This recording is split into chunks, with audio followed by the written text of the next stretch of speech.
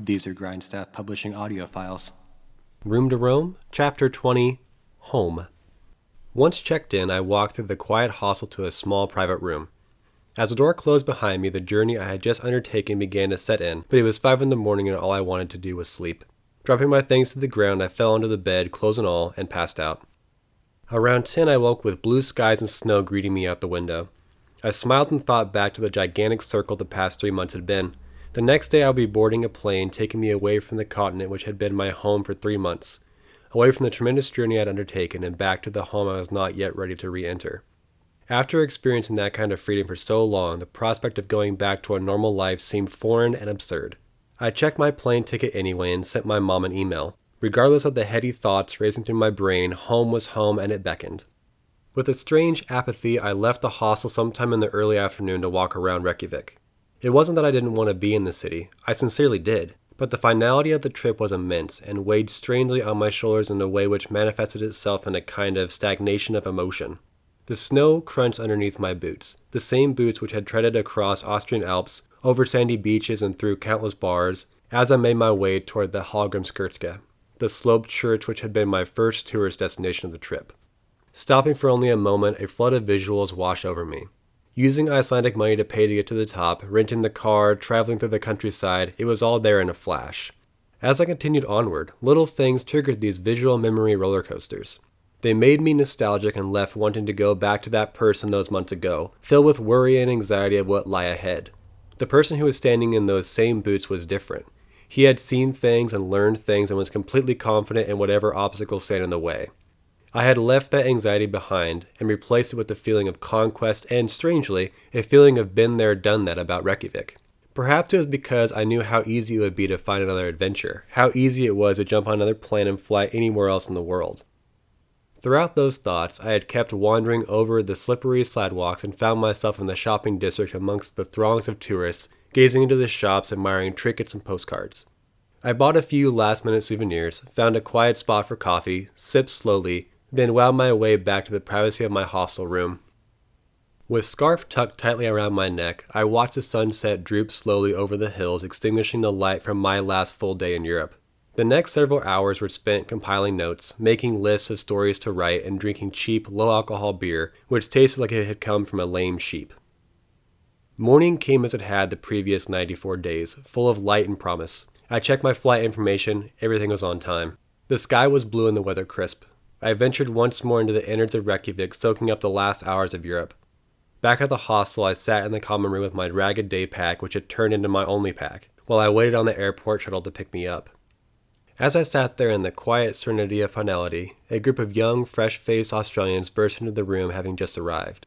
The juxtaposition of their air of adventure couldn't have been more different than my feeling of something which had come to an end. They sat behind me, cracking beers and poring over the map of Iceland which lay before them. Their emotions were magnetic and infectious. I turned around and started a conversation with them, as is common in the common rooms of all the hostels I had been, and talked about their plans and how long they were planning on staying in Iceland and other trivialities of travel which to those involved couldn't be farther from trivial. All of us laughed and got giddy with stories and proclamations and promises, and before long my shuttle driver walked into the common room to see a bunch of young fools drunk off their own journeys. I said goodbye to the people in the Icelandic hostel's common room and wished them all the best and safe travels. We had known each other for less than an hour, but it felt like a bond which had lasted years. The drive to the airport wasn't long as we picked up 6 other passengers and skirted the countryside and the ocean. My eyes were glued on everything all at once. I wanted to be sure I soaked every bit of Iceland in as I could, trying to maximize my last hours of the trip like a greedy addict savoring the last drops in the bottle. I walked past a baggage spot which had been the impetus of my bag lost months ago. Made quick work at the airport security, much easier sober than severely hungover as I had been before, and found my terminal with plenty of time to spare. The plane was on time when I found my window seat. Before I knew it, the plane was soaring, and I watched the ground grow smaller beneath us as we flew northwest. It was to be a 7.5-hour, non-stop flight over the North Pole and into Seattle. Since we left at 4:30 p.m. Iceland time, we would be time traveling at the exact speed the time zones were changing. which meant the beautiful pink haze of just before dawn cast its light over Greenland, eastward through western Canada, soaking the mountains of northern Washington until darkness fell and the Seattle lights flickered near. The plane touched down onto the tarmac and shuttled smoothly to the gate. My heart raced. I was home. With passport clenched in hand, I nervously walked to customs. The experience entering the UK had scarred me, and for many agonizing minutes I shuffled my way toward the customs agents, worrying they wouldn't take me, sweating over all the possibilities of not getting to go home. With a simple sign, I scanned my passport through an automatic machine and was granted access to America. The flood of relief shot through me like a kind of adrenaline injection as I bounded down escalators and past people I deemed too slow. The next flight was from Seattle to Portland. Through the night's darkness, I stared out the window, watching the blinking light on the plane's engine flash, then light up the downpour of rain around it, only to dim, then repeat the action. With my music blaring and not wanting to sleep, I stared at the spectacle with burning eyes. The next leg of the trip was on a much smaller plane, one with exposed engine blades of which I had never actually flown, which flew us from Portland to Pasco, Washington. The man next to me was a seasoned business traveler, and we spent our time drinking complimentary beers, talking over one another in great excitement about all manner of things. Turbulence hit a few times, sloshing our beers but not getting in the way of our stories. Our small plane landed in the ever smaller airport, and I wished my compatriot the best as I hurried off the plane onto the wet tarmac of the Pacific Northwest. With legs racing and eyes burning from lack of sleep and excitement at being home, I climbed the steps, hurried through the mostly empty airport with sleepy janitors along their business and airport staff leaning on elbows. I turned around corners, passed through gates, and with a start saw the meaning of home. With teary eyes and big smiles, my mother, grandmother, and sister were standing there waiting for me. Tears welled in my dry eyes as I reached for my mom and gave her a great hug. We all embraced and smiled wide. It was official. I was home. We drove to my grandmother's house in a cacophony of noise, mostly my sleep-deprived brain trying to make sense of the world around me. I asked how the family was doing, and they asked how I was feeling and told me how skinny I looked and kidded me about having some kind of bed lice from the hostile beds of Europe. It was a car ride full of nervous laughter, an expression of the relief we all felt. Relief on their part was obvious. I was home safe, but my relief came from making it all those miles back to the sanctity and normalcy of my vision of home, which had not been 1 ounce of feeling different. We arrived at my grandmother's house, and I smelled the perfumes and pleasant odors of meals prepared perfectly, and saw the antique cookware and pictures hanging on the walls, the same ones which had been hanging since I was born, and truly felt the adventure had ended. My brain wouldn't shut off as the clock neared midnight. I was jet-lagged, my eyes were burning, and I had been up for over 24 hours. All of us hugged tightly and departed for our rooms.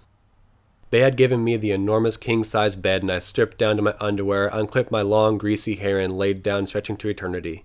I had not been in a bed even half that size for over 3 months. Grabbing my phone, I sent a few messages to friends, letting them know I had made it home safely, then switched to a timer app which I had started the minute I had left my grandmother's house to go to the train station 3 months earlier. Every minute of that clock had a memory attached to it. As I laid in that oversized bed, I looked back on each of those days with zero regret.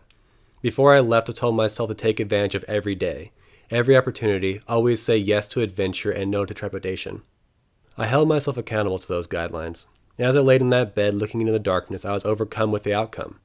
Immensely impressed at the adventure I'd undertaken and not at all saddened by being home. The clock kept counting as my thoughts veered from one extreme to the next until finally I stopped it. With a quick screen capture, I solidified my trip in a few simple numbers. The exact length of my European adventure, the one time in my life thus far where I allowed myself to be completely free and gave myself room to roam, was 94 days, 3 hours, 24 minutes, and 23 seconds. End of chapter.